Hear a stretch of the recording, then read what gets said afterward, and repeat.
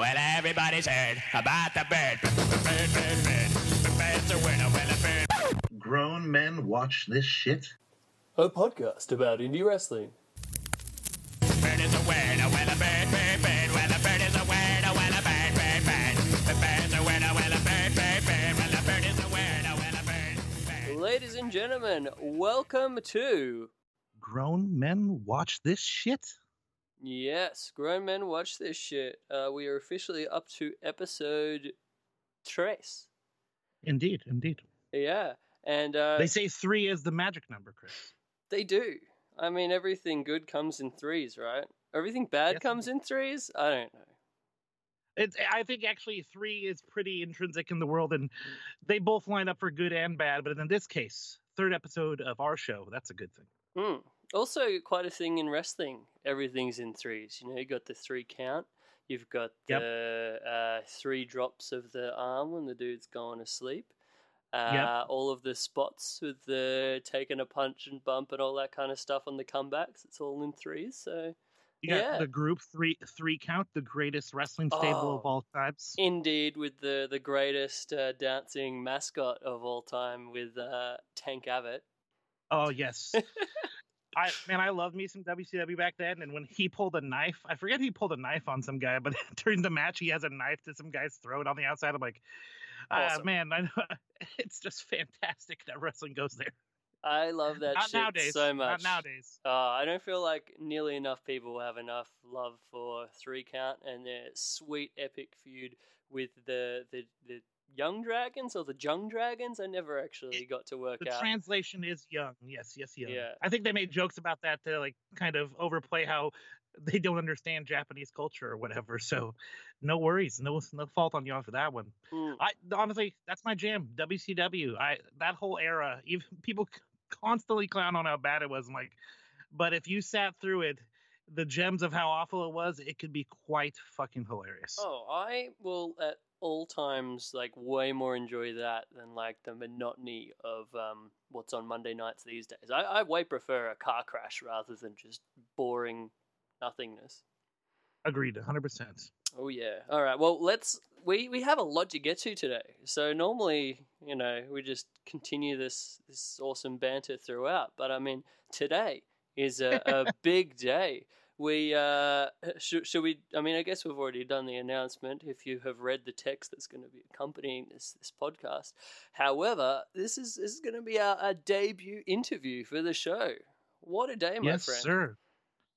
They come quick. These new goals that we're setting. We've made 1 show, 2 shows. Now, first interview on the 3rd show. We're progressing quite well. I initially thought that we'd run a bit further before the first interview, but these things happen, and I try to do a thing in life where I don't say no to anything. So, understood. It's a trial by fire, sir. And exactly.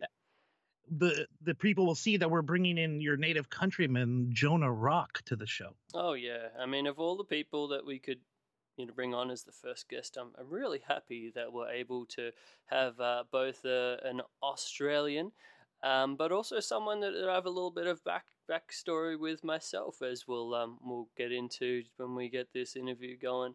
So yeah, I mean, it's so cool, and obviously everyone knows just how much Jonah is blowing up right now. He's like in the main event picture of PWG right now. That is insane for, like, if you said an Australian was going to do that in, even a year or 2 ago. Just crazy. Yeah, his win-loss record in PWG, I was taking a look, is pretty impressive, especially with him working multiple shows with multiple days of those shows. So it gets quite taxing the number of matches, but this guy has managed to, I think he has a winning record overall. So that's pretty impressive. Oh yeah. But yeah, we'll get more into that in the actual chat, but yeah, everyone, hope you're equally excited to get that bad boy going. But before that, we wanted to, cover a little bit of the current news. There's so much news this week. Yes. It's really annoying to me when we have this great interview line up and then all this bloody news happens. Ugh. Well, we can always touch base on the really, really important things, and I feel there's been some monumental and really, for some people, life-changing news that has taken place over the last couple of days. Oh, yeah. Let's jump into the biggest thing that's occurred probably, and I think everyone's really, really excited about this, is the potential return to the wrestling of David Arquette. That is the biggest news of the day. Easily. Easily. Challenge went out on Twitter. Mr. Arquette was challenged by one Human Tornado for a match at the Gathering of the Juggalos, nonetheless. And So Mr. Arquette, he's accepted by saying, and I quote, "I'm down." Beautiful. And how a definitive. How great does that tie into our chat about the awesomeness of late 90s WCW? Yes, sir. Yes, sir.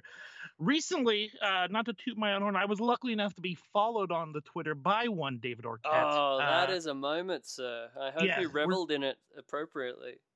Well, we're planning the new Ready to Rumble feature that'll be coming out soon, so look forward to that.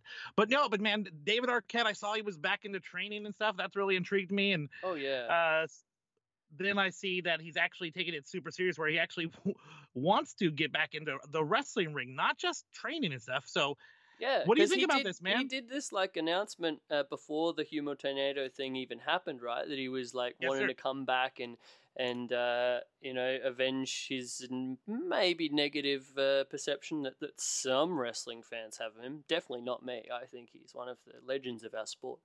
But yeah, I'm really excited about it. Were you at that Wrestling Revolver Pancakes and Pile Drivers show over WrestleMania weekend by any chance? I was not, unfortunately. Was he in attendance? He was. The best thing. So I'm there at the show, and it was a really fun show. Of all of the shows, just from start to finish, this was probably the most just everything was fun. At the awesome Sugar Mill venue. Attendance was real good too. I was there because my buddy Mark Davis, as we've spoken about previously, was working a match tagging against Tanahashi and Juice Robinson. I mean, what the hell? Craziness. But then Davis texts me from the back and he's like, "Hey man, guess who's here?" And it's David Arquette. I'm like, what the fuck? And then, no joke, at the end of the show, after Davis... he worked Tanahashi on the Rev Pro show. So this was actually, he was in a crazy ladder match main event on this show, which was awesome, by the way. But then after the main event, David Arquette comes out and says that next year at WrestleMania weekend he's going to be wrestling, and he challenges everyone and does this awesome promo burial of WWE for walking his prestigious WCW world title through the mud in the preceding decade. Loved it. Fantastic. So great. I got so much love for David Arquette. Hey. That would be such a great event, especially because I think we talked about before, that particular Pancakes and Pile Drivers event, they banned the use of syrup, which just is possibly one of the greatest stories I've ever heard about a wrestling event. One that's based around pancakes and waffles, and the syrup is banned. Yeah, apparently we have some piece of shit fans last year that ruined it for everybody. So we got pancakes. We even got a pile driver at the end of the main event. The besties of the world of AEW fame. The actual finish of the ladder match involved a double pile driver because they don't give a fuck. Show was over. Yeah, what's going to happen? But yeah, then the whole thing was no bloody maple syrup. How do you have pancakes without maple syrup? I even texted Davis. I was like, hey buddy, can you get me that worker maple syrup special? Apparently the wrestlers got to have maple syrup. Fans did not. And I did not, sadly. I missed out. Very upset. Well, anyway, all that and David Arquette. I'm excited to see how this turns out. It's one of those things where I honestly, when I heard that he donated I think all of his income from WCW to, I believe, was it Benoit's family or somebody, something to that effect. He definitely definitely a charitable cause. All of it was given it back. Maybe it was that thing that Dawn Marie was doing a while back and trying to raise money for some of the veteran wrestlers, or it was one of those kind of thing where it's basically giving back to the industry. Yeah. Speculation. So good. Yeah, so that's awesome. Welcome back, David. Mm-hmm. Congrats, sir. Yeah. For me too.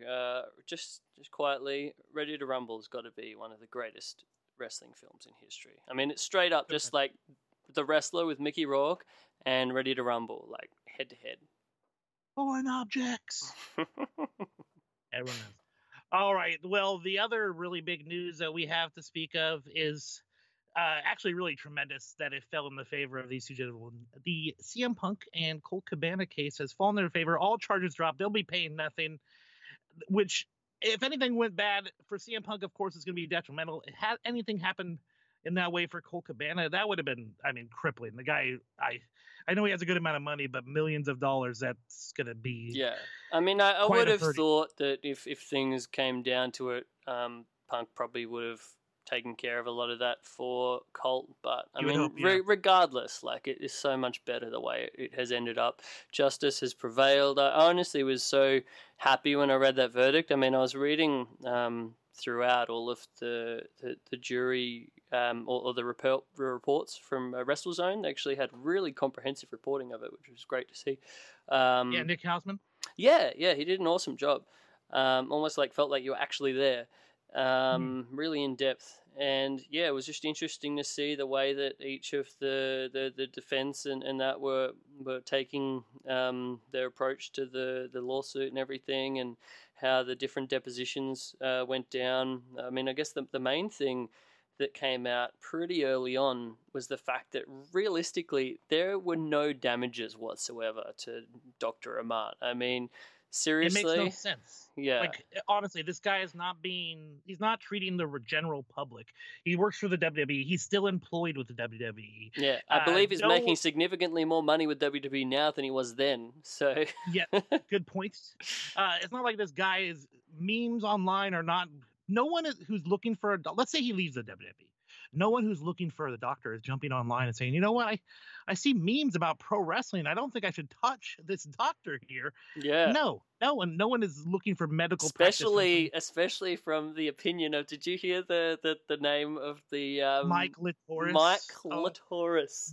Oh my god. Or Mike Litoris, I don't know. Either way, it's so good. And apparently like the jury actually like popped when that was oh announced. My god, that's awesome. And the DA, I mean, Punk's defense in the closing argument made a little like snide joke about how important the the opinion of the Mike Clitorises of the world. I thought it was awesome. Yeah, like who said you guys could be so damn funny? Yeah. That was so great. It was quite entertaining. My personal part of the whole case was, even though, it's pretty speculated that, and it's been said before, that the CM and the CM Punk stood for Chick Magnet, despite Punk's constant jokery. Because there were quite jokery. A few out there, we had Chick Magnet, we had Cookie Monster. That was my favorite. Yeah, there were a few different ones. My favorite was Chicago C. Montgomery. I enjoyed that. Yeah, the Mr. Burns thing. But yeah, you had to go on record and let everyone know that it in fact stands for Chick Magnet. What a hilarious thing to have to say on the stand. Yeah, so good. Yeah, it's just hilarious. Sometimes the justice system is entertaining between a lot of boringness and banality. Now, a lot of speculation is some people feel that Mr.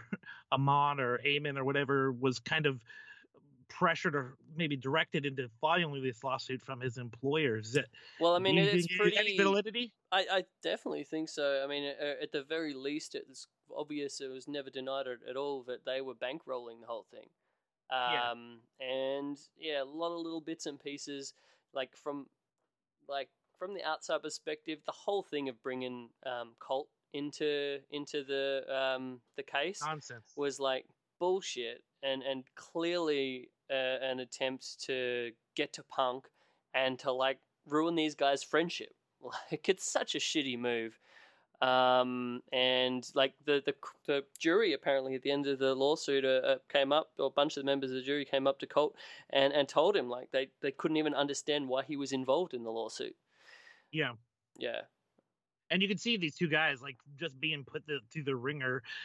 Colt, constantly an upbeat guy, but you could definitely tell this 6 days wearing this suit and dealing with this bullshit was trying on the guy. And even this whole thing's been going on for 4 years. How has that got to wear on you to have 4 years of knowing that this thing is there and could ruin your life. Did you see, like, at the end of it, the damages that they were seeking was like $4 million, like $1 for every listen of the podcast? Fucking so stupid. But just it was awesome to see that the little guy won. You know, a lot of these cases and a lot of the other cases against WWE in history, where there's been a lot of legitimate gripes, like the whole independent contractor thing and a lot of other stuff.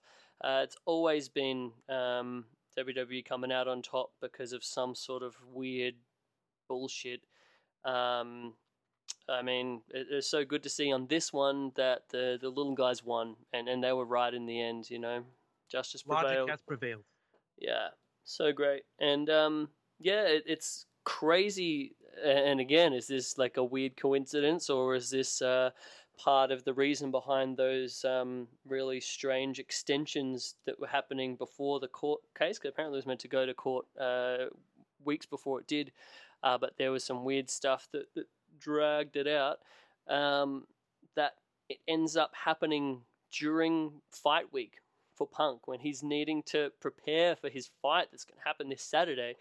And he's having to go through like one of the most high pressure, just mentally fucked times of his life during training. Like, that sucks. I mean, I really hope that things go well for him. He said he was having to train twice each day in addition to the court time that he was in.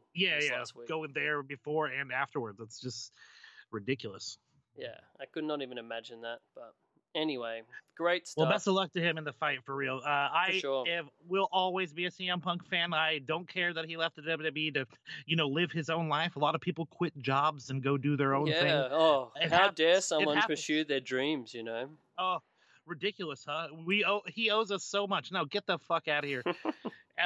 Jesus Christ. Nah, I'm just real happy for the dude. He seems happy. He seems positive going into the fight, regardless of whatever way it goes. You know, he's doing his own thing, and it's just great to see.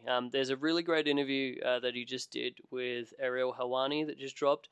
Highly recommend everybody check it out to see where he's at. Just a real open, honest chat. Him and Ariel have a little bit of history, and really, really nice little moment on how he's feeling one day out of that trial with the fight coming up in the next couple of days. Yeah, I'll definitely check that out. Well, speaking of open and honest, one other thing we wanted to talk about was someone who was very open and honest recently with their documentary, Mauro Ranallo, with the bipolar rock and roller. I sat down with my lady friend and had her watch this. She had no idea what we were getting into, and she was really moved, and I actually was... I'm kind of a sap, so it's not hard for me to admit I was driven to tears at a point during this thing. Yeah, same actually. What a moving thing. It was great. It was I was really looking forward to this from like the first time I saw the trailer and just how moving that seemed, and then hearing some of the other stuff of Mauro talking about what was going to be covered. Again, he actually had another really good interview with Ariel Helwani on the MMA Hour that I highly recommend checking out. Just some really raw, honest moments about their backstory. Apparently, with his bipolar time, some of those bad times, he actually blocked Ariel on Twitter. And they actually sort of got into that a little bit, and how sometimes like just the world doesn't make sense when you're in that crazy everything's bad mode. I mean, I can relate to that myself. I've gone through different depression and those kind of issues in the past, so I can definitely understand that headspace. And just with this whole documentary and everything, it's just great to see more people talking about it, and for us to be talking about it, for example. Like, this is stuff that people need to talk about more on a daily basis, and remove the stigma, really, than what it has. I personally do deal with depression and sometimes manic behavior. People can maybe see on Twitter how manic I can be at sometimes, as far as being up a lot of times, but when I get really depressed, man, it gets dark, and it's a lot of people don't understand it. They kind of buck up, man. Just, you can get around this stuff. You're always normally happy, but that's not always the case. And sometimes you see it coming a mile away, and there's nothing you could do to avoid it, and as much as you try. And I think Morrow, being such a high profile guy, sharing his story just shows how someone who, from our point of view, looking out without knowing all this stuff, we would assume that Mauro Ranallo is incredibly upbeat, positive. He has everything going for him, but none of those things really matter when it's your actual brain that's working against you. And what really impressed me was clearly how long ago they began the process of recording the documentary and how much change went through that entire process. The teaser trailer, if you haven't watched the whole thing, the teaser trailer is just the smallest glimpse to how much is in this documentary and all his friends. And it's like so confronting, really. Like, yes, and a lot of that like, stuff. Here it is. How brave has it got to be to put yourself out there when you're like a public figure like Mauro?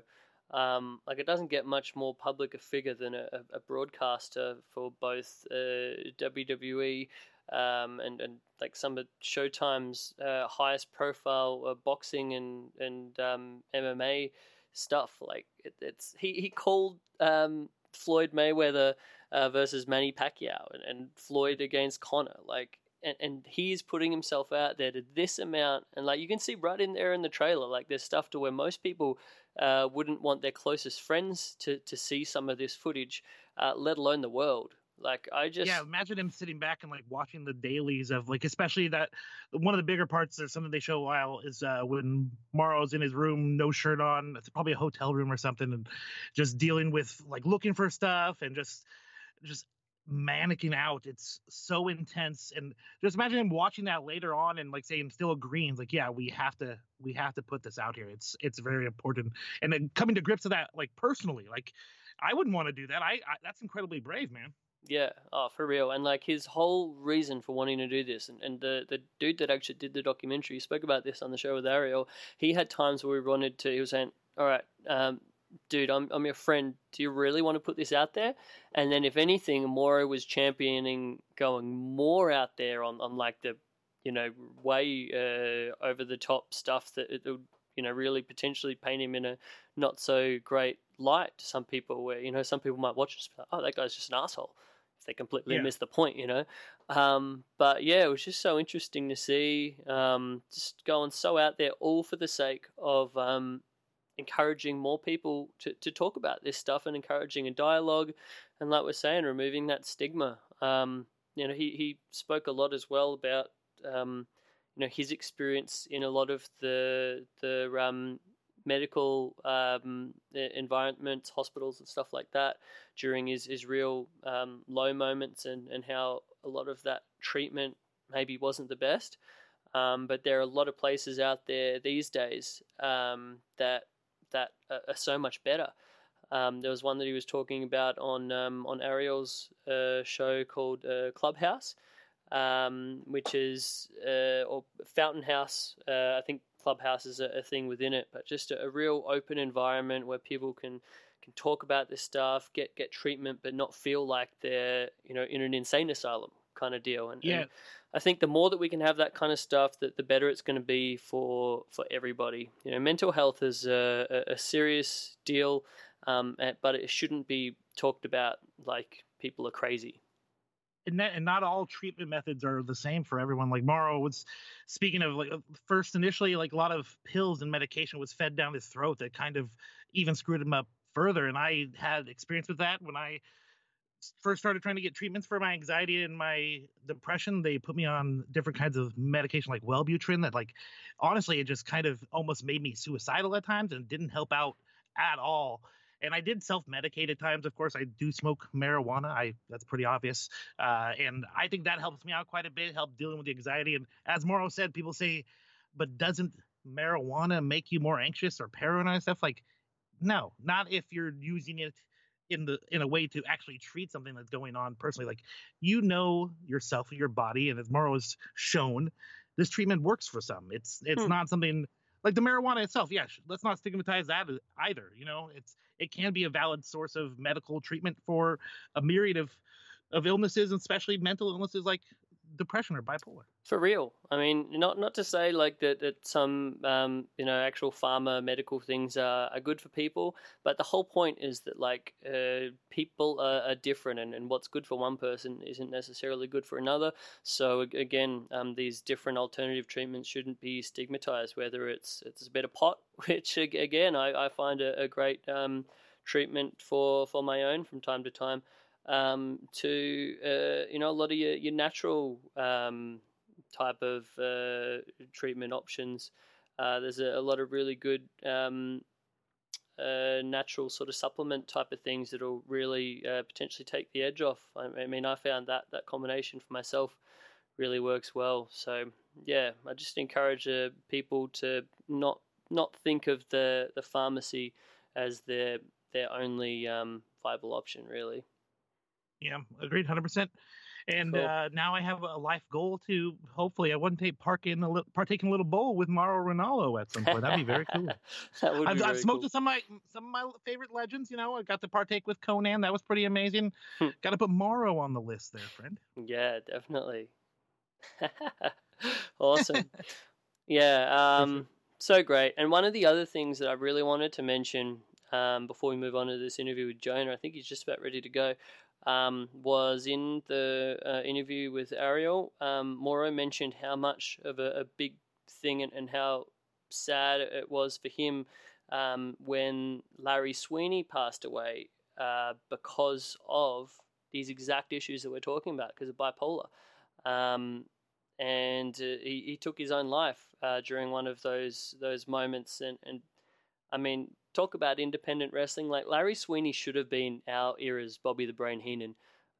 Dude had so much talent, and I like, honestly, one of the best wrestling personalities I've ever seen. And yeah, like, it's such a sad ending. I mean, you can go forever in wrestling. You know, Chris Kanyon is another great example of that. That where this shouldn't happen. And I guess sometimes we feel like we don't have anyone to talk to, or it's just that's the only out. But honestly, like, if you can take anything away from this documentary, it's that, and Morris says it himself, you know, this bipolar can be a life sentence, but it doesn't necessarily need to be a death sentence. Very true. And I think one of the biggest things is a lot of us guys, unfortunately, are just unwilling to just admit maybe when we're going through a little bit of troubled time, and we deal with that all internally and in our own head. And honestly, the people that love you aren't going to judge you. They want to hear, especially if it means losing you between you and talking to you. There's no one that's going to want to make that choice. They're going to always have you open up and express anything that's going on inside you, and so feel free to do so. I've been open and honest on Twitter, and honestly, before it was hard to like tell people that as a guy, man, dude, I am fucking depressed. Like, I want to cry, I want to fucking scream, and I have no idea why. It's hard to talk to it. If you're open and honest with the people you care about, it's a release. It can be cathartic. It's not necessarily a solution, but it's better than bottling all that shit up. You know what I mean, Chris? For real. I've never felt bad about opening yourself up and talking to people about this. It's always a positive thing. And if it ever was going to be a negative thing, you don't want that person in your life anyway. So come on. Fuck yes. Yeah, exactly. All right. No, that was really good. It felt good to talk about, man. I'm glad we're able to connect over like such an important thing. Yeah, I'm giving you a long hug, intercontinental, from the other side of the globe, Fred. Oh, thanks, brother. Yeah, bro. Much appreciated. Yeah, everybody make sure to check this documentary out, whether you yourself have these kind of issues or not. It'll be a great way to get an insight into maybe that friend or that coworker or whatever that sometimes can be a bit moody, and you can be like, well, okay, I can start to understand it. And for at the very least, watch this documentary for early Mauro Ranallo as a manager for wrestlers. Holy shit. Oh, man. The guy was incredible. Jim Cornette Jr., hey? Shit. Oh, man. Oh. I had no idea he had that inside him. Incredible. Matt Farmer knows him, so Farmer told me about it back in the day, but yeah, I had no idea. Yeah, man. So good. So good. I almost want to see him as a manager today now. Shit. So talented. That'd be awesome. All right, man. Well, I think we are ready to go for our big interview. Let me see if I can get our special guest, Jonah Rock, on the line. Let's see if this magical thing is going to work with the Skype. Don't botch it, dude. Yeah, right. So much pressure. I may end up editing this out, or I may not. We'll see how we go. Might be delightful to leave it in there. Yeah, we'll see what's up. All right, ladies and gentlemen, I am tremendously excited to bring you the first official guest of Grown Men Watch This Shit. He is a dude that is just blowing up everywhere right now, a fellow Australian who I am extremely proud of. He's doing awesome things in PWG, in Europe, WXW, Progress. He is killing it. Proud member of Team MDK, proud Australian wrestler. He is the king of monsters. He is Jonah Rock. Welcome to the show, Jonah. What's going on? Thank you for having me. I'm always happy to speak to people about wrestling. Obviously, it's my life. It's a huge passion of mine. And when we met Chris, I think it was 2009, maybe. Dude, that's insane. I was trying to think of it myself, and I was like, that sounds too long ago. But was that like... Yeah, I think 2009, PWA Queensland, it would have been. Yeah. Obviously, I gravitate towards those people that have sort of a different view and look on wrestling, and you obviously have that, Chris. So I'm happy to have a talk with you and Jeremy. Thanks, man. Thank you, sir. Well, you said you're passionate about wrestling. You love talking about wrestling. Before we got on the air, you actually said you're going to be popping over to do a little bit of training later, so you're imparting your wisdom as well. How long have you been actually helping training other guys? It's been about 3 years now that I've been coaching people in Adelaide of South Australia. It's something I like to do as well. Usually when I travel domestically within Australia, I'll take seminars in other states. Recently when I was in the UK, I did a few seminars as well. The way I was trained in wrestling by a guy called Hartley Jackson, who's not as well known worldwide, but definitely in Australia. He was trained by Antonio Inoki. So he had a hard way of coming up in the business, and I like to try and impart those things that I've learned from him, my time in Japan with Pro Wrestling Noah, and other things that I've picked up along the way, and try and help people out. So I like to think that from the Inoki training, when you meet people, you just like slap them really hard in the face. Is that right? Well, it is a sign of respect. So. No, that's awesome. Yeah. Jag Hartley Jackson, such a huge influence in Australian wrestling. He's actually is he still doing the awesome stuff in 01 over there? Is he staying over there at the moment? He is. Yeah. He is. So he's full-time contracted to 01 at the moment. He's been there for the past couple of years. And during those 2 years, he's also done some guest coaching at the Performance Center with WWE. Yeah, I heard about that. Yeah, so he's still imparting his knowledge onto people worldwide, which is great. But yeah, 01 is where he is full-time at the moment. Yeah, cool. Obviously you take the Wrestle Rampage. Are you like one of the head trainers there now in Jag's absence? I am, yeah. So I'm the head coach now. So it's myself and someone you'd be familiar with, AJ Istria. I am. Fellow head coach, and then we have some assistant coaches as well. Yeah, that's cool. Yeah, I've always heard amazing things about the Wrestle Rampage school. I mean, when it comes to Australian wrestling, like there's a few spots that have really great training systems and just put out a great product. I mean, Wrestle Rampage probably got to be the top one down in Adelaide. Obviously, the Melbourne City Wrestling's doing really well here that they're opening up a school themselves as well. Yeah. And then Robbie Eagles doing really great with PWA in Sydney right now. I'm really looking forward to that big show that they're putting on at Max Watts coming up. Yeah, I'll be there. I'll be beating the life out of Robbie Eagles, so it should be fun. Good. I'm glad to see he's doing successful as well. Obviously, he's come over and done some of the PWG's shows that I've been on, so it's good to see fellow wrestlers doing well. Yeah, from Australia. So good. So for the people like who listen to the show that maybe aren't too familiar with your guys' actually Australian scene, is it pretty fruitful? Like, is it you guys got a lot of shows going on every weekend, or is it something where it's like bigger shows hit and miss, or how's it going down there? Well, at the moment, I think we're starting to be in a transitional period. So I feel like Australia's always been a little bit behind the rest of the independent wrestling world, where you've had some states, because everything's so far away as well. For me to get to the nearest state, for me to go to Melbourne to drive would take 10 hours. So I have to be flown everywhere. Again, that creates different people can afford different things. Sure. So it makes it hard for Australian wrestlers to get around the whole scene, unless you become notable and then you're able to do that. But I think it was a bit of a smaller scene for a while. People forget that in the 60s and the 70s, Australian wrestling was huge. Dude. So it was enormous. It was like the most successical territory in the world. Like it was the big money place for like all these guys. Was it Barnett running down there? Yeah, Jim Barnett. That's right. Yeah. You had Andre the Giant, Abdullah the Butcher, all these guys coming Killer over here to make Cox. money. Yep. But since then, as soon as Australian wrestling lost TV, I think that's when it sort of went down. There was a bit of a spark during the Attitude Era. I know when Hartley Jackson, that we mentioned, was wrestling around that time, 99, 2000, 2001.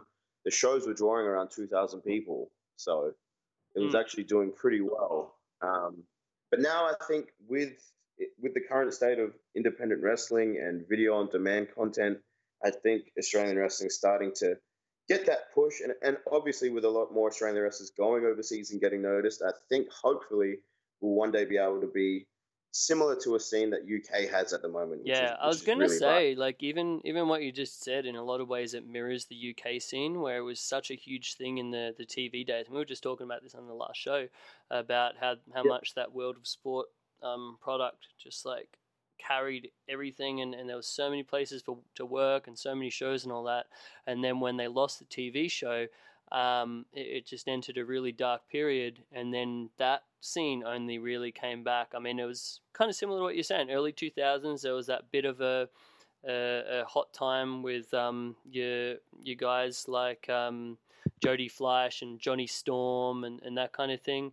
But then it's only really been the last couple of years since Progress and ICW over there and Rev Pro, and it's just like blown up like crazy, which, for all accounts, like I really hope the same thing happens over here. Yeah, I'm hoping so.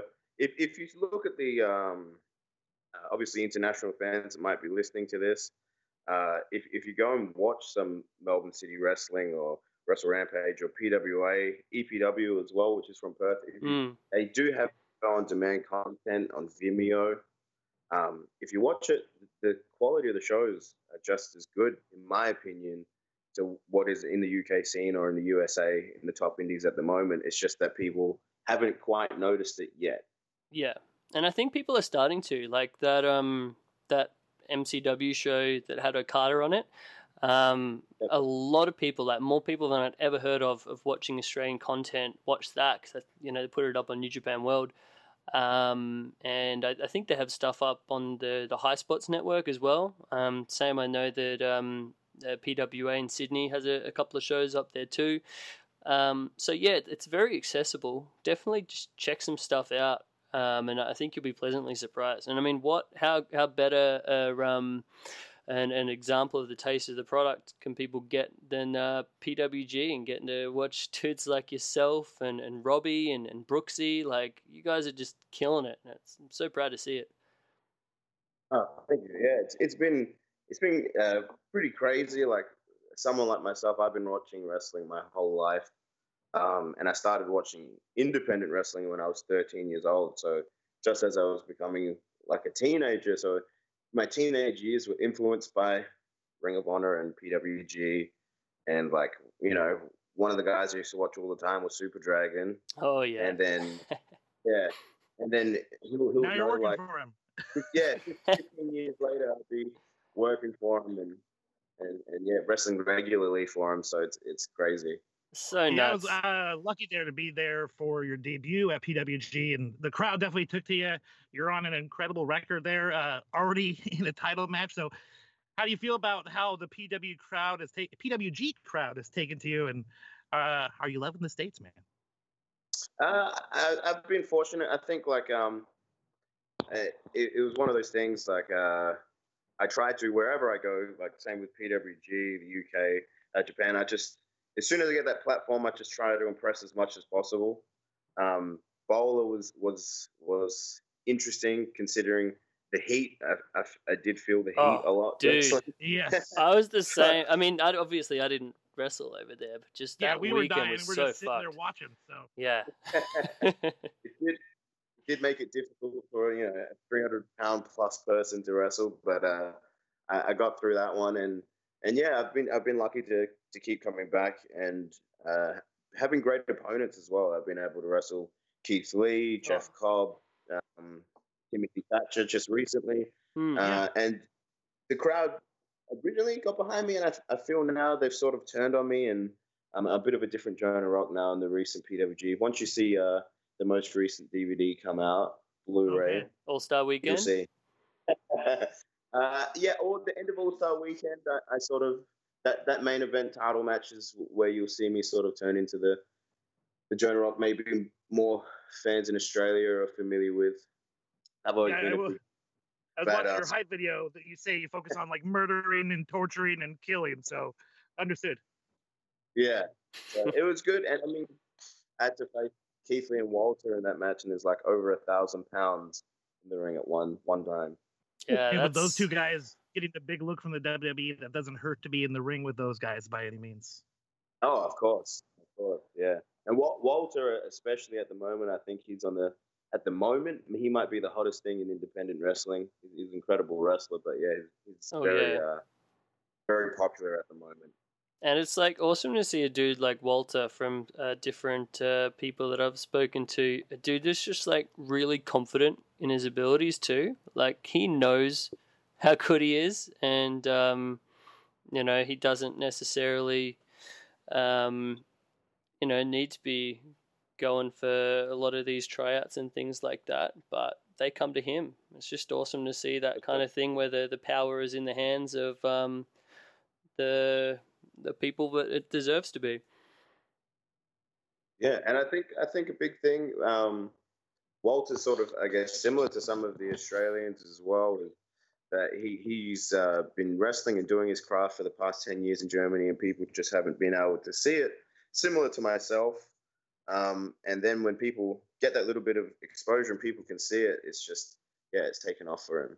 Yeah, definitely. I mean, I remember like seeing Walter do awesome shit back when he was Big Van Walter, in those early WXW tournaments back when almost like, was he still on those shows like back when Hero and Punk were doing stuff over there? Yeah, he was. Yeah, he was around then. He was a bit more chubbier, but yeah. But I mean, you could always tell he was good, and then he's just like gotten better and better. And I don't know if those chops have gotten harder and harder, but they're pretty bloody scary to see these days. And I think they've gotten harder. I when I was in WXW, I did a press conference thing, and they spoke to me about because I recently wrestled Suzuki, and they spoke to me about like that hard sort of style of wrestling. And I said, on record, Walter has the hardest chops I've ever taken. I'm like, much harder than Suzuki's, much harder than Kensuke. I'm like, he has the hardest chops I've ever taken. Yeah. How can I ask? Did you? I don't think you ever got to work Kobashi and Noah, did you? No. So he was on his way out when I first got there in 2013. I got to spend time with him in the dojo, which was incredible. Yeah. Kobashi is my all-time favorite wrestler. So he was the first person I met when I got to Japan. So for the first time in my life, starstruck. I can definitely understand that. I mean, it's bloody Kobashi. So nuts. Yeah, but I was there for his retirement show, so cool. I got to be and watch that live, and I was Like at getting to ringside. experience like a sold out Budokan Hall, like that's a pretty rare thing these days. I mean, I think that was Yeah. actually the last time that it's officially happened, right? I think so. Yeah, I'd say that would be the last one, the final Burning show. Yeah. Would have been the last one. You spent a good amount of time in Japan. How do you like spending time over there? Did the culture shock pretty strong for you, or how'd you take to it? I actually really enjoyed it. I went previously before actually working in Japan. I went there for a holiday with some friends and my wife, and we were there for like 2 weeks. So it was always somewhere I wanted to go to experience, and it was somewhere that I always wanted to wrestle as well. Such an amazing and place. then incredible. And then when I was able to work for Pro Wrestling Noah, and I was contracted for them over a few years. I loved it. The only downfall was it was like big stays there. So they wanted me to stay there for 3 months, or they wanted me to stay there for 4 months, and it's sort of hard, with your life back home in Australia, going back and forth. So I know bigger companies like New Japan at the moment, which is just, they have the stronghold on Japanese wrestling, maybe even apart from WWE, just wrestling in general. They're able to afford to send their guys back and forth from home, so they get to spend a little bit more time at home. I mean, I guess like pluses and minuses, like whenever you're over there, I mean, you kind of want to spend a longer amount of time, but I guess when you're talking about 3 months, it's like that's kind of the wall to where it's like a little bit even longer than that. Yeah, you become, you forget about the outside world a bit, like, so I guess wrestling, that is your job. But then sometimes when there's a little bit of downtime for a week or so and you're just stuck in the dorm or in the dojo, it gets to your head a little bit. Yeah, I've talked to people about that actually. Dingo Cannon? Yes, I do, yeah. Yeah, he obviously has been over there a long time.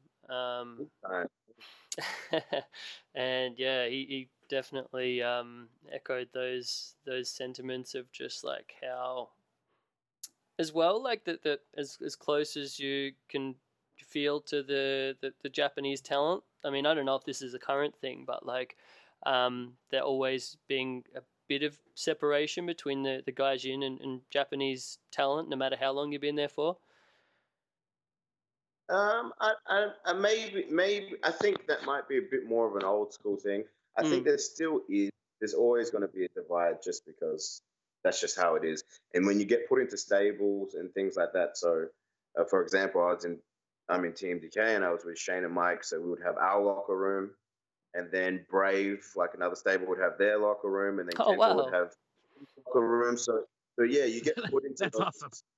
Yeah, you almost get put into your cliques anyway, and then certain groups ride on certain buses with each other, so you're sort of forced to create a friendship with certain people over others just by the habit of how it is. So yeah, that's super interesting. I never knew that about like the actual faction locker rooms. It's like kayfabe all the way. All the way. Just like at the time, Kenta had No Mercy. No Mercy and Brave never be on the same bus. They're on separate buses. Yeah, so. I'll always remember. Bill Watts would be proud. Bill Watts would be very proud. Yeah, like the old Memphis motherfuckers of having the heel and babyface locker room and meeting for the first time in the ring. Fuck yeah, man. They always did that, and they'd have even like your blue and red corner when you get into the ring.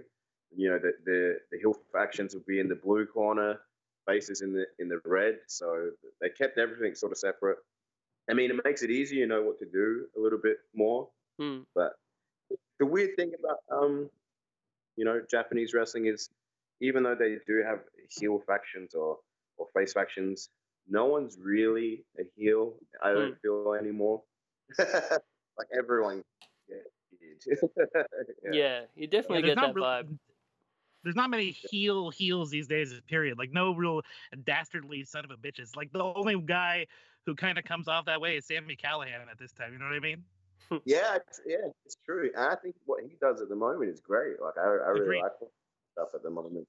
I think it's one of those things, like, bad guys are just cool. And, ever since NWO, Stone Cold and stuff, like, yeah, bad guys are the cool guys. So it's hard to be a heel and not be cool, I guess. Yeah. For sure. I mean, I guess you walk that line pretty well. I mean, from like the Australian stuff that I've seen you do in MCW to like the more of the stuff of recent that you're talking about in PWG, to where you actually like people want to cheer you because like you're fucking awesome, but Yeah, like you being able to turn that on its head, and actually getting that legitimate heat, like it's got to be like a non-stop challenge. Yeah, I think you have to know your crowd as well. MCW was a big one. I was obviously the big heel, and then they just kept cheering me, and it makes it real hard to try and put over someone else as a big baby face. So usually, I think companies should listen to the crowd as well. I know in Adelaide the same thing happened, so they just turned me, and I became the big. Still the same. I'm still the same wrestler. I'm just beating up the bad guys now. So, but I think you have to know your crowd, and I know PWG, and I know I get more heat if I lock on a chin lock in the middle of my match and not do some certain moves, and people are like, oh, this guy, they might call me boring, they might do stuff like that, but I know that's going to create genuine heat. Yeah, and like when you have that confidence in yourself to where you don't necessarily need to try to be placating the fans with that style, you can like do your own thing and get the reactions you actually want to. Yeah, exactly. I always try to be something different on the show, and I love PWG and some of the guys you watch, especially most recently. Speaking of Robbie Eagles, him and Bandito. Oh, dude, I heard about that. Yeah, they had an incredible match, and to make myself different on the show, me and Thatcher just we brawled and beat each other up. Yeah, you're not going to see us do the things that they do, but it's something different. Well, I mean that's like the magic of PWG, isn't it? Like for the longest time, a lot of people kind of have these misconceptions about PWG, about it just being like the spot monkey place or whatever.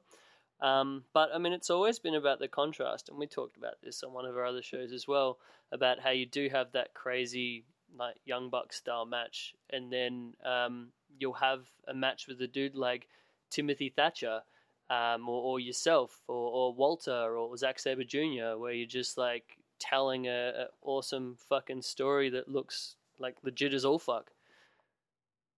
Yeah, I think contrast is the biggest thing for them. Even if you go back to like early PWG, you still had guys like Samoa Joe and stuff. Like Danielson. Danielson, yeah. So it's always been a good contrast of wrestling, and I love wrestling there. It's great. Yeah. Well, speaking of PWG, do you have any Legion Larry interaction stories, or have you been smart enough to steer clear of him? I think everyone has an interaction story with Legion Larry.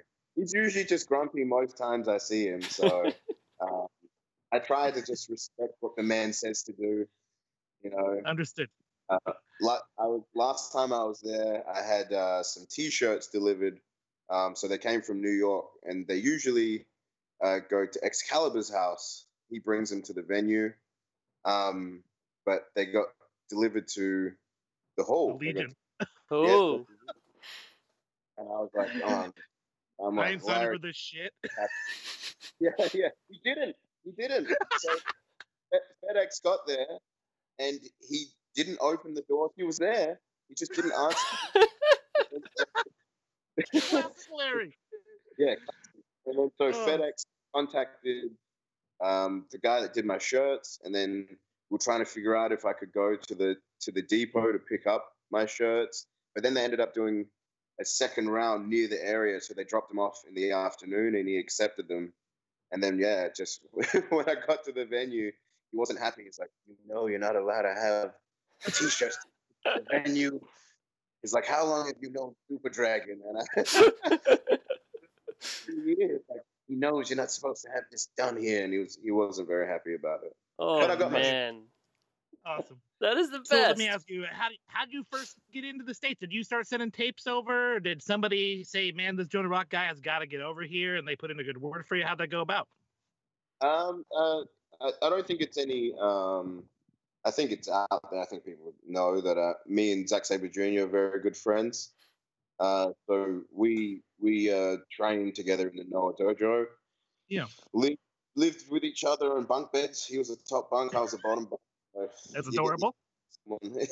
Yeah, you get to know someone really, really well when you live like that. So he was doing great things in PWG, and each year when Bowler comes around, they always look for new talent. They look for something different, and he was the one that actually put me forward and said you should get Jonah.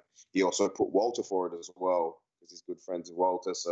And that's how Super Dragon contacted us. Man, that's so cool. I mean, getting a referral basically from a dude that I'm pretty sure most people would count him among like the 5 best wrestlers in the world, and he's like putting you over, like that's awesome. And like it's legit as well because like he knows like the guys that would work well in front of that audience and those dudes that wouldn't, and he was right. So Bowler was your first foray into the States? Yeah, it was. Yeah. Holy shit, that's incredible. Oh, yeah. Yeah. People don't realize. People are like, oh, so you've been here for other smaller independent promotions and stuff like that.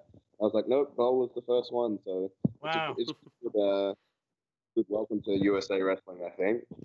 Yeah. I mean, that was sure. a big part of the reason that, because I actually got to go over to that Bowler as well, and that was the first time I'd actually got to see PWG live, and I've always been wanting to. So Jonah might be the reason why this show exists. Yeah, in a lot of ways, yeah. Because Jonah, Jeremy and I, that's where we initially met. That Bowler. Thanks, Jonah. Don't worry. What an appropriate first guest to have, the guy that brought it all together inadvertently. Yes, sir. Yeah. That's right.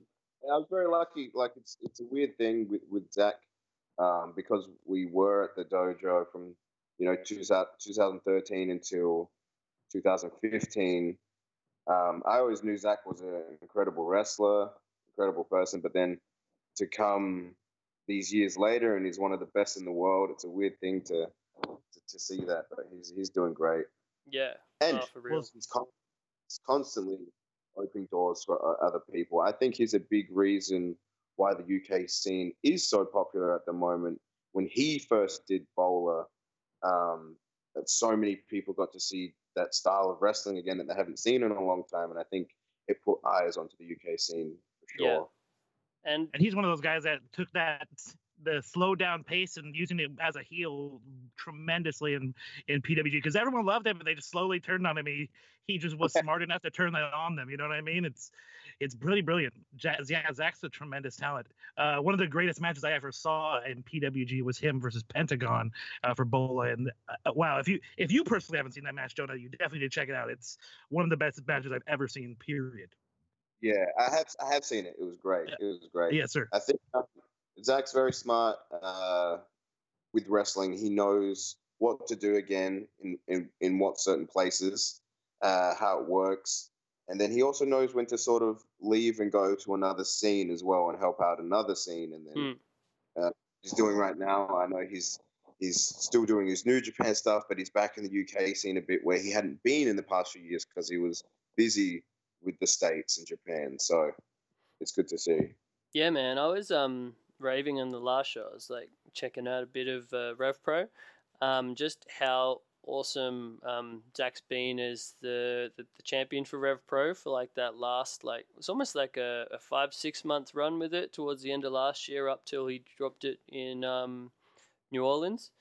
And like everything, it was almost like the closest thing I've seen to like Danielson's run with the ROH title, where it's just like he brings out a complete different side of all of his opponents and has like a different match like based on their strengths, because he's just so flexible in that.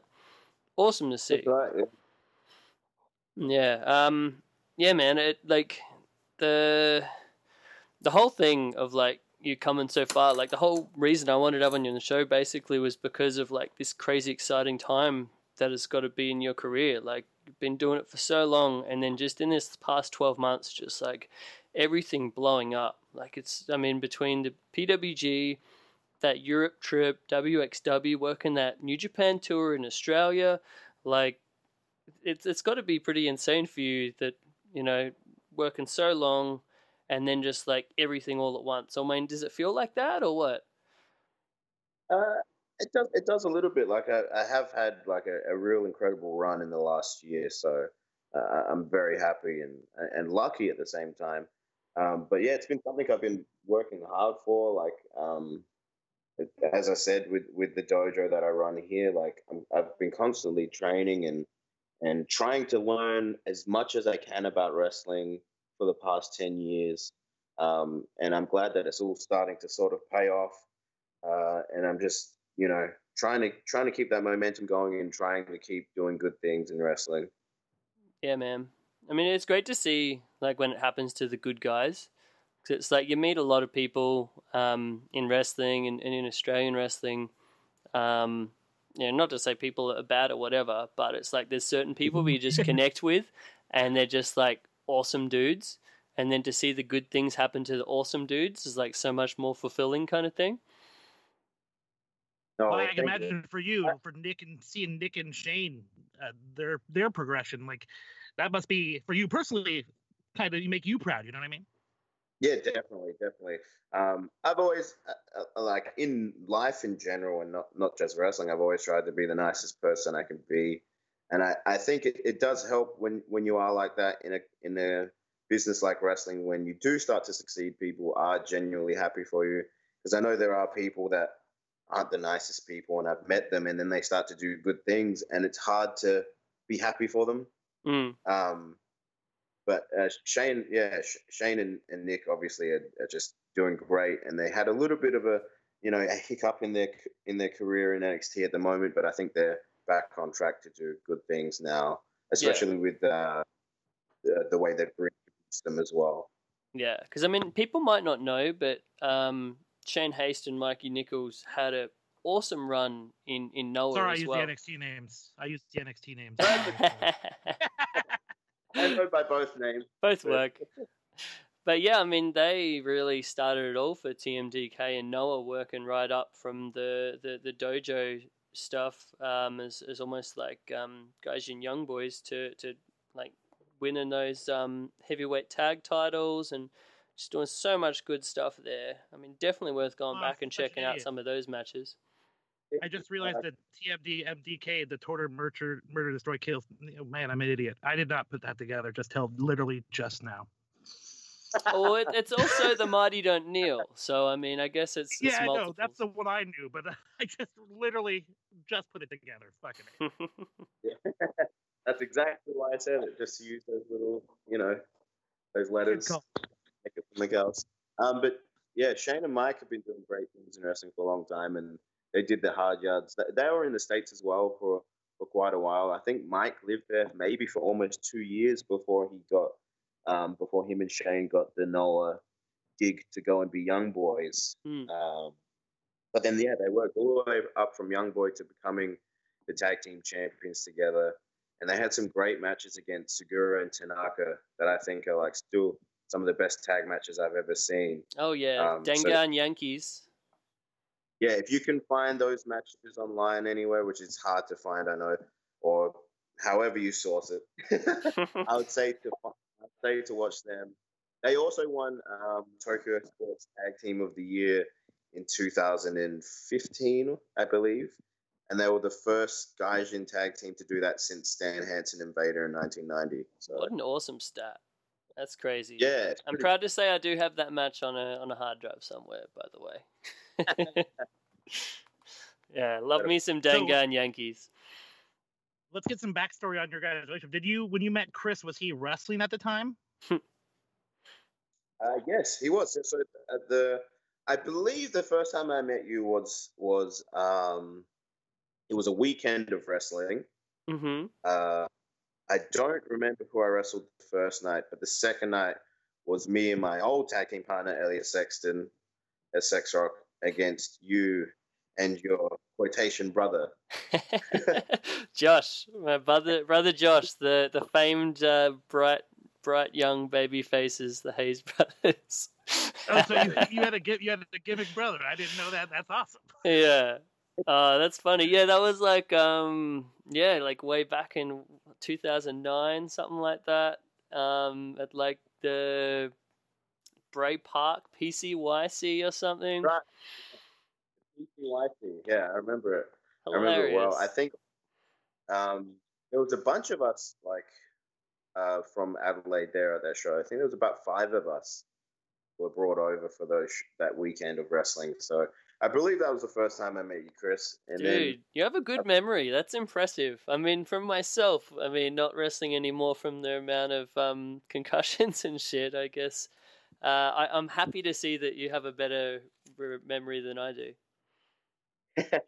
I tried to especially with wrestling, I have weird, I can remember things that happened in wrestling, or even in WWE or old Japanese wrestling, and then I can't remember things in everyday life. Yes. Oh my gosh, this is hilarious because this is a constant point of struggle in Courtney and I's relationship. In that I shall often say, how do you remember these stats about Luthez and Don Leo Jonathan, but you can't remember my middle name? It is. Yeah, I mean, I can remember a middle name. That's a bad, reference. But there are a lot of things that I'll forget on a day-to-day basis. But it's you're right. It's weird sometimes. Wrestling, it's a different area of your brain or something. I don't know.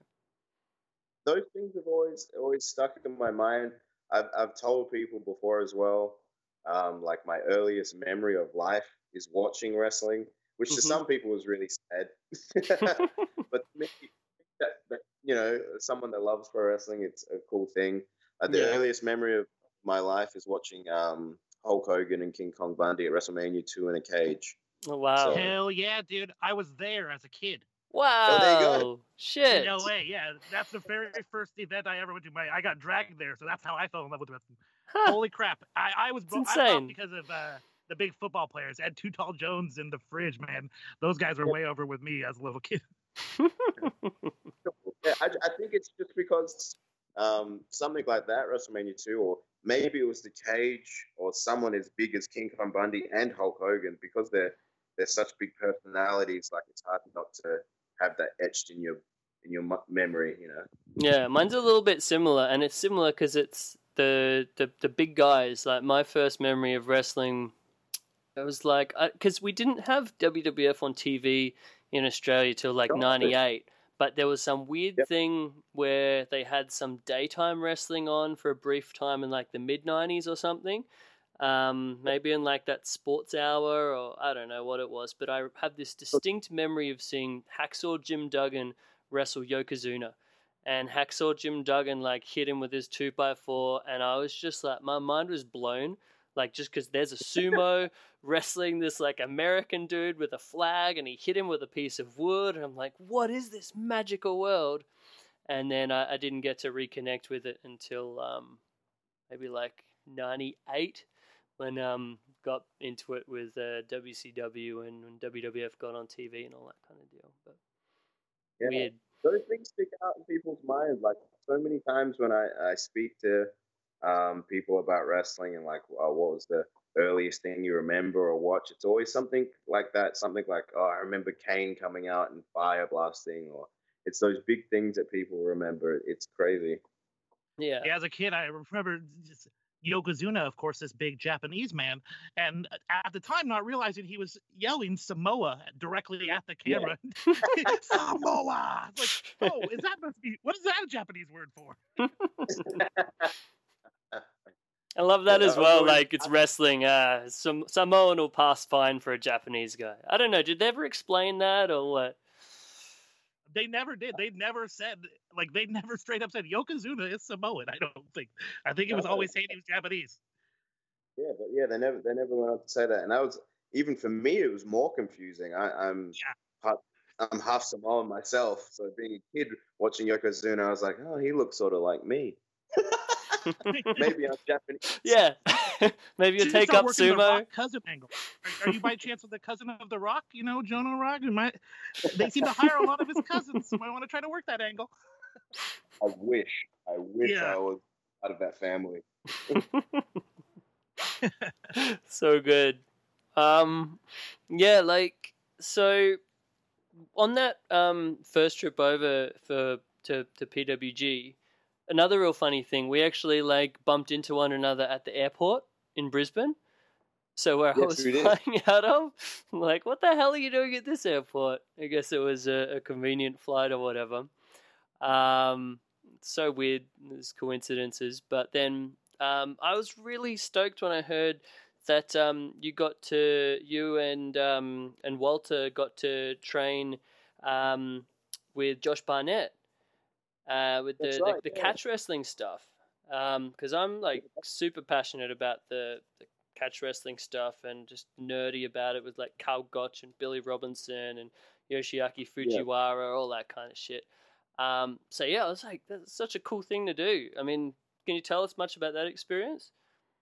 Yeah, again, just sort of luck, I guess. Like that was one of the biggest things I took away from the weekend. Even though I just competed in bowler, which is a huge deal.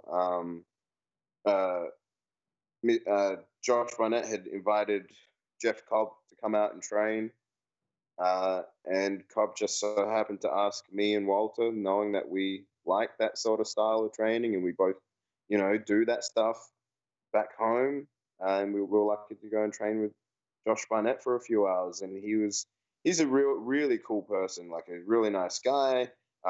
He knows a lot about pro wrestling, and obviously he knows even more about catch wrestling and submission wrestling, being trained by Billy Robinson. But he pretty much, for a good few hours, we did a training session with him where we could incorporate those catch things into our pro wrestling. Similar So stuff good. that, he wrestles. Yeah. I was very lucky. I knew that AJ Astria back home would have been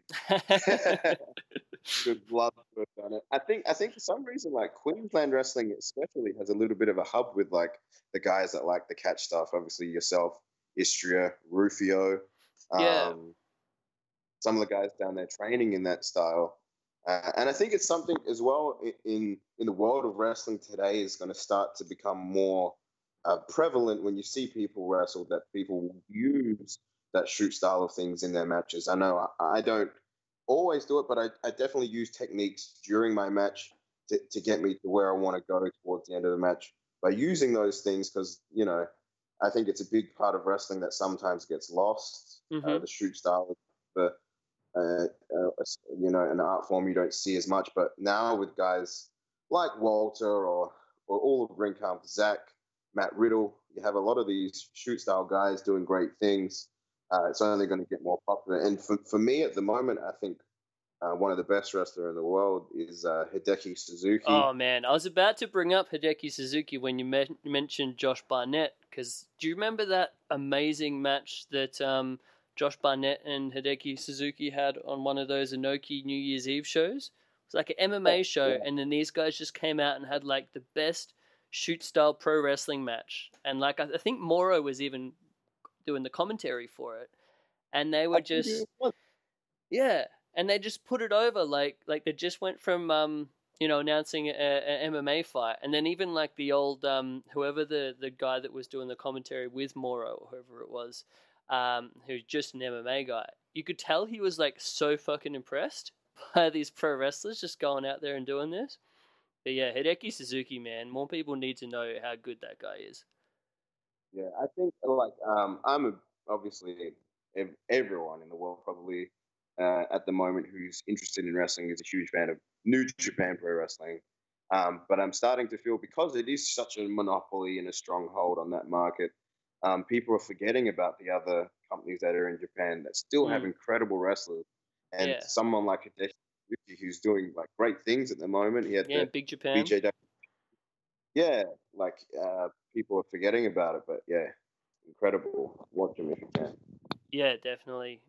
So much good stuff going on there. I mean, from Big Japan to All Japan to like Noah is still putting on like a awesome product. I just watched like a fantastic Keno versus Nakajima match that just like blew my mind. Like there's so much great stuff just outside of the world of New Japan.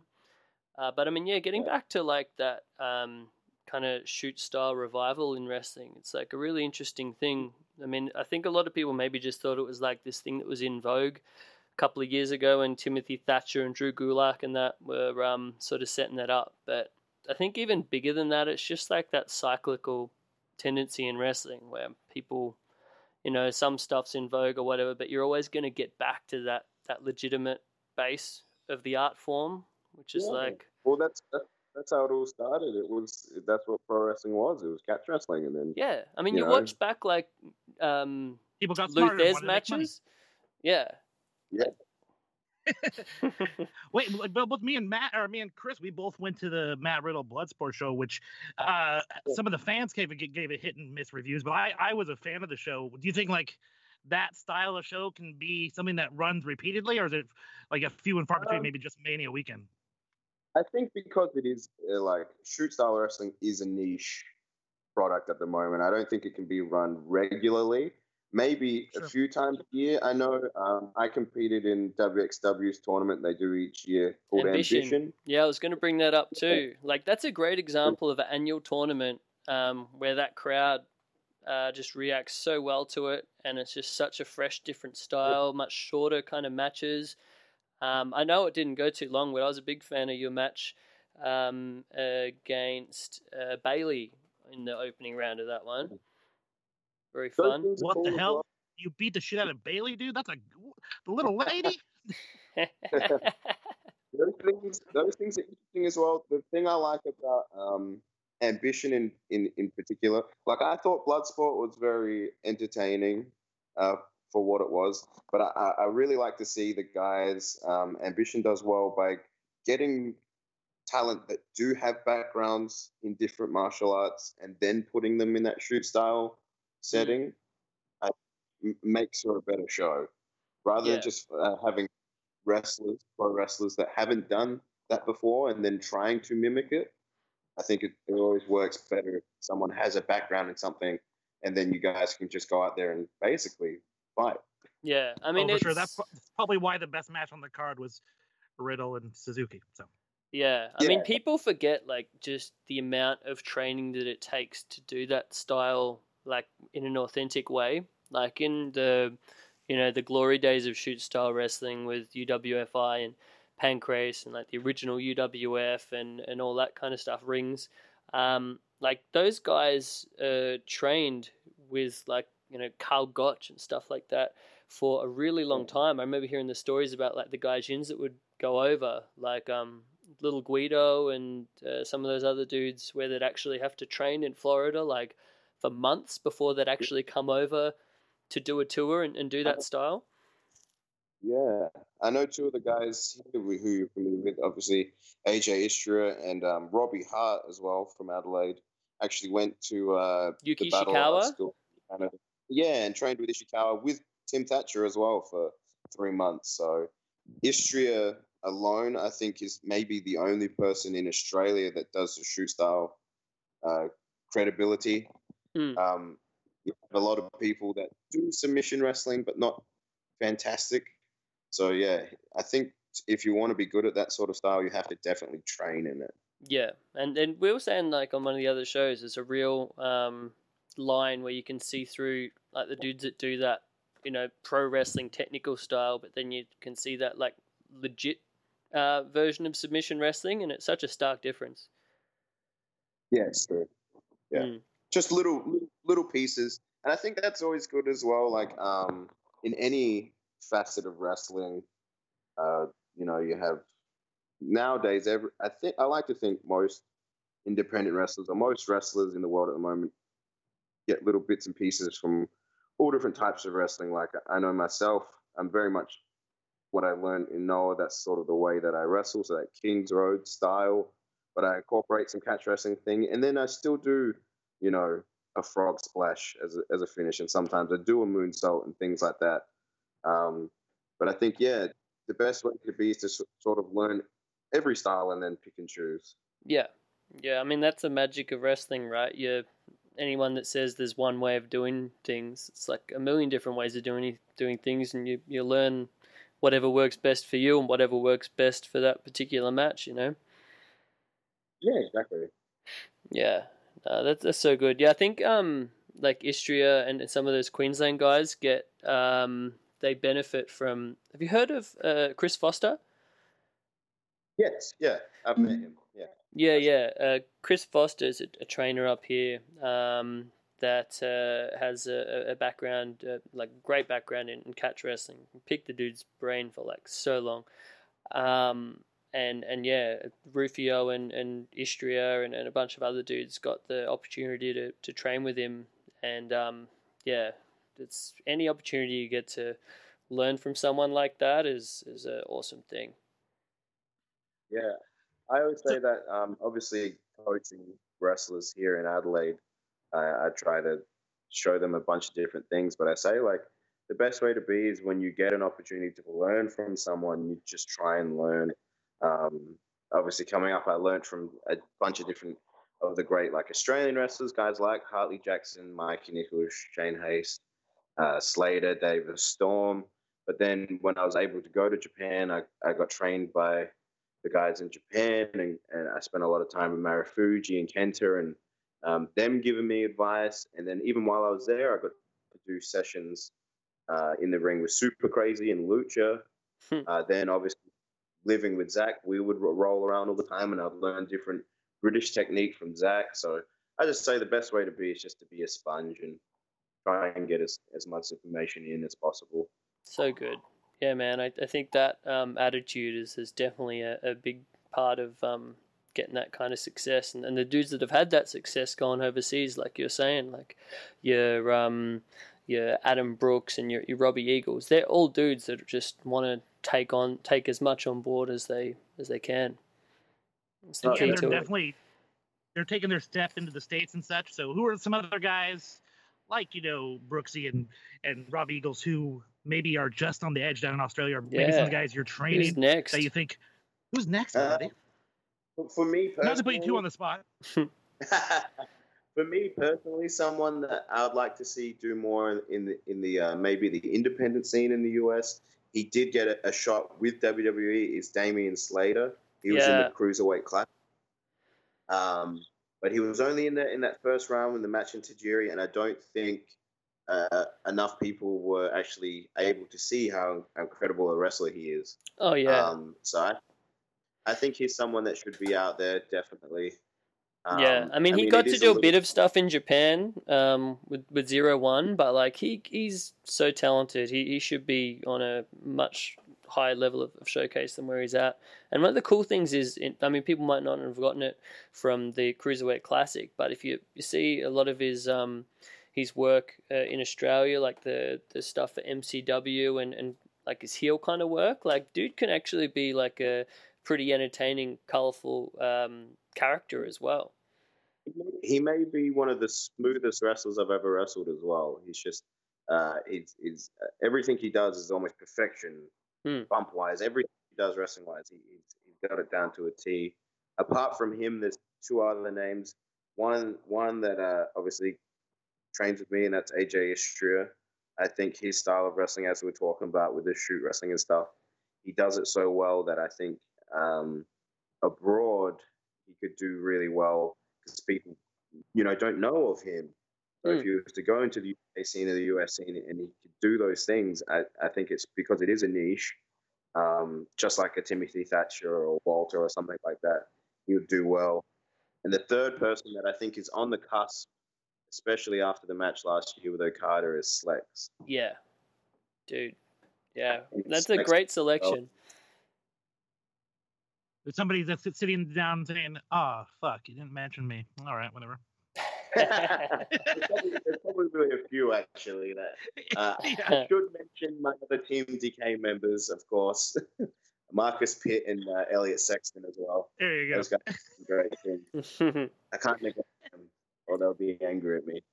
All very talented dudes. Especially like Slex. Slex is a good one because a lot of people at home, very easy. You can just tune it. I imagine that match is still up on New Japan World with him and Okada. I was lucky enough to be there for that match, and that was just so great. And more so than, obviously Okada's awesome. But Slex looked so good in there with him. Yeah, he also recently had a match at MCW with Pete Dunne as well, which was really good. Yeah, awesome. Yeah, more people need to check out MCW. They put on some really good stuff.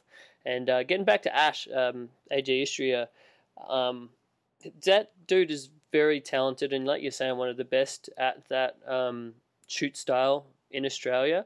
And it's almost like I feel bad for him sometimes because the guys that he's working aren't necessarily attuned to that style as well. There's only so much that you can do, when you're playing it one way. So I think he'd be awesome in the UK scene where a lot of those guys have that sort of basis to what they do. Yeah. I speaking to him, I said I think he would really flourish even in WXW. Yeah. Being able to wrestle those sort of guys that have a base and a background and a knowledge of it as well. And one match I've been wanting to see for a long time is AJ Istria versus Zack Sabre Jr. And it hasn't happened. I'm hoping it happens. But I know Zack is coming over for the International Assault Tours, but it's not happening this tour that's coming up. But I'm hoping in the future it happens. Yeah, definitely. That'd be great. I mean, I really hope he gets another tour of Noah. I saw he got the last one. I checked out a lot of his matches and a lot of him doing the young boy on the outside thing, opening the gate and holding the barricade and all that kind of shtick. But yeah, I think if he can sort of get up to that next level and start to get to work those competitive matches with some of that awesome talent that Noah's got on their roster, I think that'd be great. Yeah, I think it would be great. Actually, there is another tag team that I will say this is as a tag team that I think could do well. Honorable mention. Yeah, honorable mention. Street Gang Hooligans out of Perth. So, wrestler called Alex Kingston and Logan Gray. They're a tag team, and they just do some incredible high flying stuff that when you're exposed to the world of wrestling, to see something new is always incredible. And I've seen them do some things that I've never seen before. So I think that'd be great. Nice. Actually, I haven't got to see those guys, so I'll be excited to check them out. Yeah, look them up. Logan Gray, he was. I was in Perth, and someone said to me, "Oh, you should see this thing," and I watched it. And he does a swanton, like he goes out like he's going to do a swanton, and then he goes into a 450. So I can't even picture that. Yeah, I've never seen some of the stuff he can do. And Kingston, his counterpart, his tag partner, does things like he's he used to ride a skateboard, so he comes to the ring with a skateboard, and he'll skateboard and like drop kick people off of the skateboard and do things like that. Like, it's just crazy. Nice, so good. Yeah, that actually brings me on to like a thing. A lot of those guys that you just mentioned, obviously TMDK guys, but TMDK, I mean, between yourself and Mikey and Shane and then going on to dudes like Marcus Pitt and Slater and everybody. I mean, it's been such a great springboard for you guys. Is that sort of an important basis for what TMDK is, like of good guys to come together and be a springboard for one another, or how do you look at it? Shane and Mike are the ones that started it. It started out as them. It's just a tag team. And then they brought Marcus Pitt on board, and they were like a trio in Perth. And then what Shane and Mike wanted to do was sort of bring guys that were, at the time in 2012-ish when I joined.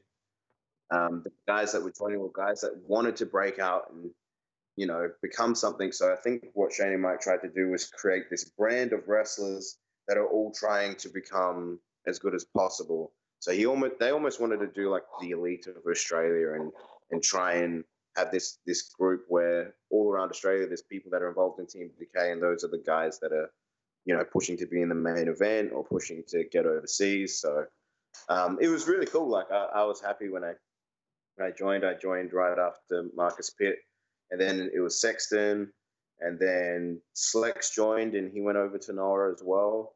And then I think they put Hartley Jackson in there because he just deserved it.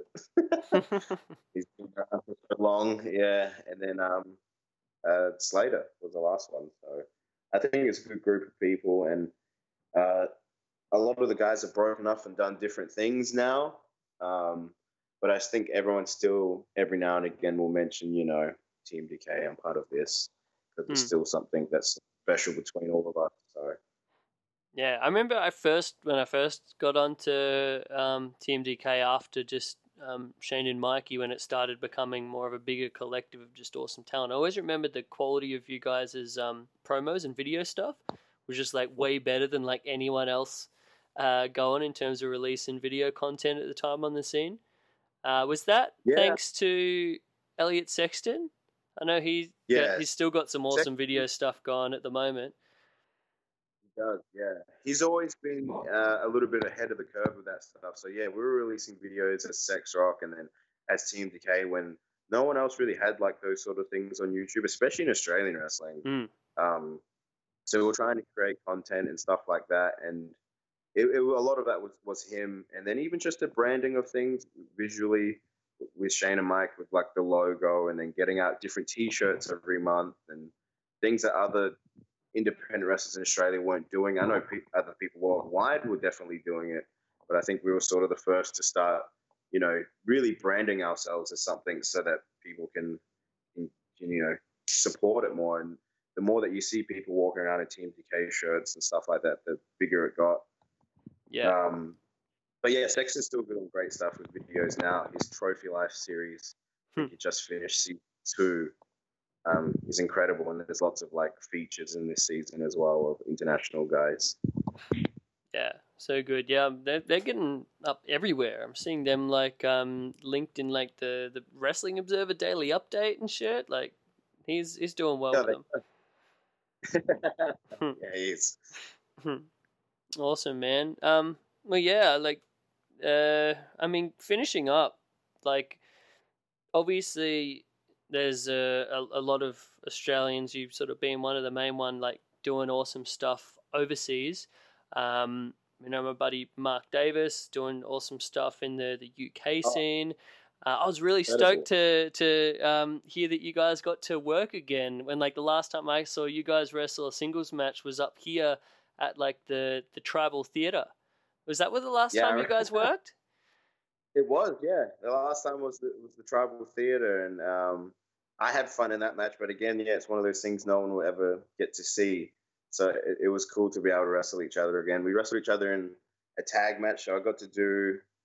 Is that for a tag? Got to wrestle Ozzy. No, so Fight Club Pro Wrestling. Myself and Travis Banks got the team for the first time ever. And we wrestled Aussie Open, and then Attack. I wrestled Davis in a single match, which was really cool. And I got to spend some time with him as well while I was there. I went to Wolverhampton where he's living and spent a week and a half or so there with him as well. So it was really good. He's doing really well, and I think he's one to watch as well. Obviously, his tag partner Kyle as well is incredible. But I've always had a soft spot for Mark Davis. Always, I think most people do. Yeah, you either love him or you hate him, and I love him. I hate him. I fall in that group. I don't know how you can't love him. He's this big heavyweight that can do like incredible things. So yeah, right. So good. Yeah, I saw an awesome match. Rev Pro, him, Aussie Open versus Chosen Bros. That was really a tremendous match. Yeah, actually, yeah, all 4 of those guys incredible. So I haven't seen that yet. I'll have to watch it. Yeah, man, that whole show's boss. We kind of gave it a bit of a review on the last episode. Awesome main with Ishii and Keith Lee. Keith Lee. Yeah. Yeah, so good. Also, man, I just watched your singles match with Keith Lee at All-Star Weekend, last year's one. Dude. Yeah. Just, that is what a Hoss fight should be. Fucking love that. Keith is he's a very interesting wrestler. I think he's incredible at what he does, but for how big he is, some of the things that he can do, there's not many other heavyweights that can do it. But I always try to, I think I can do similar things to what he does. So it was a good clash of styles, I think. Yeah, man. So good. And working at PWG now, you've like basically almost a chance to work with anybody you really want to over a period of time. Is there anybody still that you are pressing as far as dream match? I know it's a cliche. I mean, for me, question, the but dangling carrot's got to be the big singles match with you and Walter in PWG, right? We haven't got that singles match yet. Well, Walter didn't pin me in the title match, and In I the recently three-way. beat him.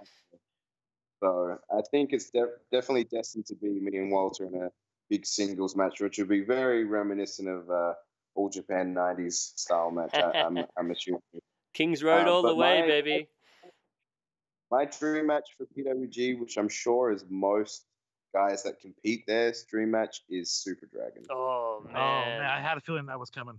Shit. Someone's going to die in that match. The thing is, everyone wants to wrestle Super Dragon, but I don't know if he'll ever put the mask back on again, so it's hard to say. But that's my dream match to eventually wrestle Super Dragon. Oh, That's what dream matches dude. are all about, man. They don't necessarily have to come true. Exactly, so. yeah. My dream match outside of PWG, a match that I've always wanted since the start of my career, is Samoa Joe. So I'm hoping Fuck yeah. Ooh. one day. Dude, I could see that happening. So good. I always thought that awesome like Hashimoto Enziguri kick that you do. Yes. So much like Joe's one back in the day, and obviously Hashimoto. Fucking every time I see that, I pop. So good. Just the timing of it and everything. It's awesome. I'm glad. Yeah, man. He's a big inspiration for what I've done as a teenager. I watched so much Samoa Joe, and then apart from that, it's the guys like Hashimoto is a big inspiration in my wrestling. You'll see that I do the kick like that. I do a DDT. I do a brainbuster. And then it's the Kabashi, Masawa, Kawada, Taue. Yeah. Those four. On that, guys. I was meaning to ask, was like in like the dojo training in Noah, was like the training in like the what has become the successor to the Kings Road style, like was it what you expected from that, or was it kind of different in the modern day Noah version? I still think it was very similar. They still impart a lot of.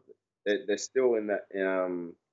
The way that Masawa trained is still sort of the way that they do it. I think maybe it's changing a little bit more now with the guys that they have contracted. They have a lot of guys that came from Osaka Pro, and maybe some of the smaller junior guys have progressed to heavyweight. So the style is a little bit different. It's a bit more junior based. But when I was first there, it was very much still that Kings Road style. And Taniguchi was head of training at the time, and if you watch him wrestle, he's very much heavyweight, that style of wrestler. Taniguchi's very underrated. He had a real fun series of matches with Go Shiozaki like a year ago, something around that. Yeah. Dude's very good. Yeah, he's really good, and like he was in the army for like amateur wrestling and stuff. So like the way that he trained, lots of squats, sit-ups, all that sort of stuff. Like it definitely gets you fit, and there's definitely strict way of training. That's cool, man. Yeah, as in vogue as like the New Japan strong style is, for me it'll always be Kings Road. Yeah, I mean I'm a fan of both.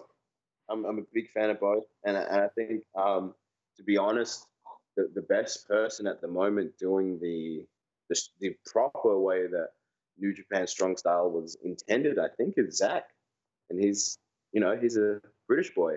Yeah, that's really interesting. Because, I mean, the last match that I saw from New Japan that I really felt had that was like Yuji Nagata and Shibata when they had that really sweet feud a little while back. But apart from that, Shibata definitely wants that next, I don't know how to say it, but like second coming of Inoki style. Yeah. Where at any point he could finish you, whether it's with a strike or with a submission. And I think that's what Zach's been able to do recently. So it's cool to see. Yeah, definitely. So cool to see Zach in that this year's New Japan Cup, like just actually winning it, like, and then main eventing the Sumo Hall against Okada. So nuts. And maybe doing some of my favorite promos of all time. Oh yeah, him and Taka. Taka, such a good good promo man himself. Jeez. Yeah, incredible. But just, you know, some of the things he said, you know, they make me laugh, and I was like, it's good. Like him talking about his head not being able to wear caps because he has a peanut head, and you know, Naito can, like, that stuff is hilarious. So bizarrely hilarious, but just like perfect for Japanese wrestling. It is, yeah. I love it. All right, man. Well, hey, man, before we get out of here, Jonah, tell us, like, all your social media stuff. Where can people get you? Where can people book get the you? plugs. Do you Get the need plugs. shirt designs? Hey, we need to get. Yes. Are you on Pro Wrestling Tees yet? Not yet. So We need to help you do that. Yeah, hit me up. I can help you with the shirt design. I do all Cobbs. I do all Jeffs. Oh, there you go. Yeah. Fantastic. You can get me at Jonah_Rock on Twitter. Same with Instagram. And then it's Jonah Rock Pro Res on Facebook. I have JonahRock.BigCartel for all merchandise needs. But the Everyone big thing, get on obviously, that. You have some awesome tee designs right now. Actually, I bought that sweet Godzilla themed one that you put out a little while back. You got some rad shit. I need to see those on Pro Wrestling Tees. Yeah, I'm hoping soon. So the thing with Pro Wrestling Tees is you have to have so much of a following on your social media. So I think I'm like maybe 200 people away from getting a Pro Wrestling Tees store. So follow me on those social medias. Everyone follow this man. Yeah, I have way too many followers, so I will use my followers to get you followers. Please do. Because the big thing that I have is when I'm in the States or when I'm overseas in the UK and stuff, it just costs people a lot of money to get it shipped from Australia to those places. So if I had a Pro Wrestling Tee store, it would help me out. Yeah, definitely. All right, man. Well, finishing up, thank you so much for coming on the show. Hey, super appreciate it. I've really enjoyed this chat as well. We don't necessarily want to be a question answer type of deal. So I've loved that there's just been able to be a nice conversation, dude. It's been great to reconnect. Yeah, it's been great. Like I said, I enjoy talking about wrestling, and when I can talk to other people that are like-minded and have different views on wrestling and have seen like a bunch of different things, it always makes for a fun conversation. Definitely. Yeah, man. 100%. Well, we both really appreciate it, man. We all love wrestling, and I'm sure everybody out there listening to this also has a bizarre fascination with wrestling. So always great to chat the shit about the weird, obscure, and just passion of wrestling. The dumbness. Yeah. Hashtag dumbness, guys. All right. Thanks so much, man. Everyone stay tuned to what this man's doing. I'm sure it's just going to keep getting bigger and better from here. And yeah, I can't wait to see what next is going to happen in PWG. And have you got more stuff coming up in Europe? I might. So at this stage, I always wait until things are fully confirmed, and then if you follow me on Twitter or Instagram, you'll see things get announced. But I actually have quite a few things popping up in Australia. Like I was saying, the Australian scene's starting to get a bit more vibrant. So I'm wrestling Nick Aldis next month for the NWA World Championship. How is that happening? Isn't that just bizarre? You're wrestling for Lou Thesz's title. Yeah, it's insane. It's something that's definitely on my bucket list, so I'm going to be able to tick that one off.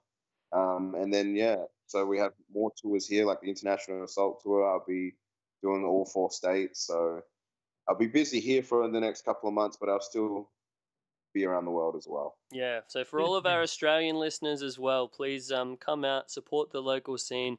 Let's all work together to make this the next big thing. And yeah, International Assault.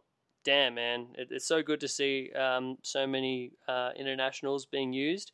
And I hope that going forward that they can be used in a way that can help spotlight the awesome Australian talent that we actually have here, more than just internationals for the sake of internationals kind of thing. Yes, I agree. Yeah, wholeheartedly. Awesome. All right. Best of luck to you, Jonah. Yeah, best of luck. Thank you, guys. Keep on killing it, bro. All right. Thank you so much, man. Thank you, everybody, for listening. Just in wrapping this baby up, I want to, of course, give a shout out to our podcasting network, the great guys over at Social Suplex. We've got the One Nation Radio show hosted by Rich Larder. We've got Keeping It Strong Style hosted by Jeremy and my boy Josh Smith. We've got the Ricky and Clive Wrestling Show, the Outsiders Edge show hosted by Rance and Carl, and the Wrestling Wash hosted by Bathtub Caleb Conwin. You can check all of that awesome stuff out at the home base over at socialsuplex.com. Check out what's going on. The guys put a lot of great content together. And keep on listening to us. I'm Chris again. Check me out on the Instagram if you'd like. That's Chris Things. Jeremy, where you at? I am at James Vanderbeek, Jaims Vanderbeek on both Instagram and the Twitter machine. So hit me up if you need a t-shirt design. Anybody, just let me know. Yeah, awesome. All right, and again, you can check us out every 2 weeks, dropping on Wednesdays in America and Thursdays in Australia. We may be slightly later on today's episode because of all of the things. But anyway, Thank you so much, guys. Much appreciated. We'll see you next time. Peace and love. Peace.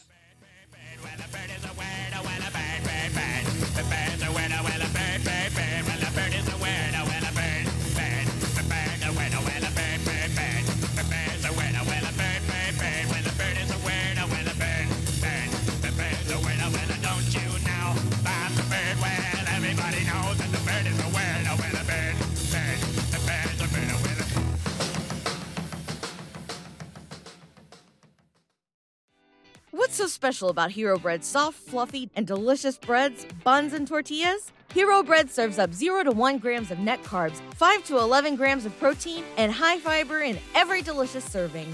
Made with natural ingredients, Hero Bread supports gut health, promotes weight management, and helps maintain blood sugar.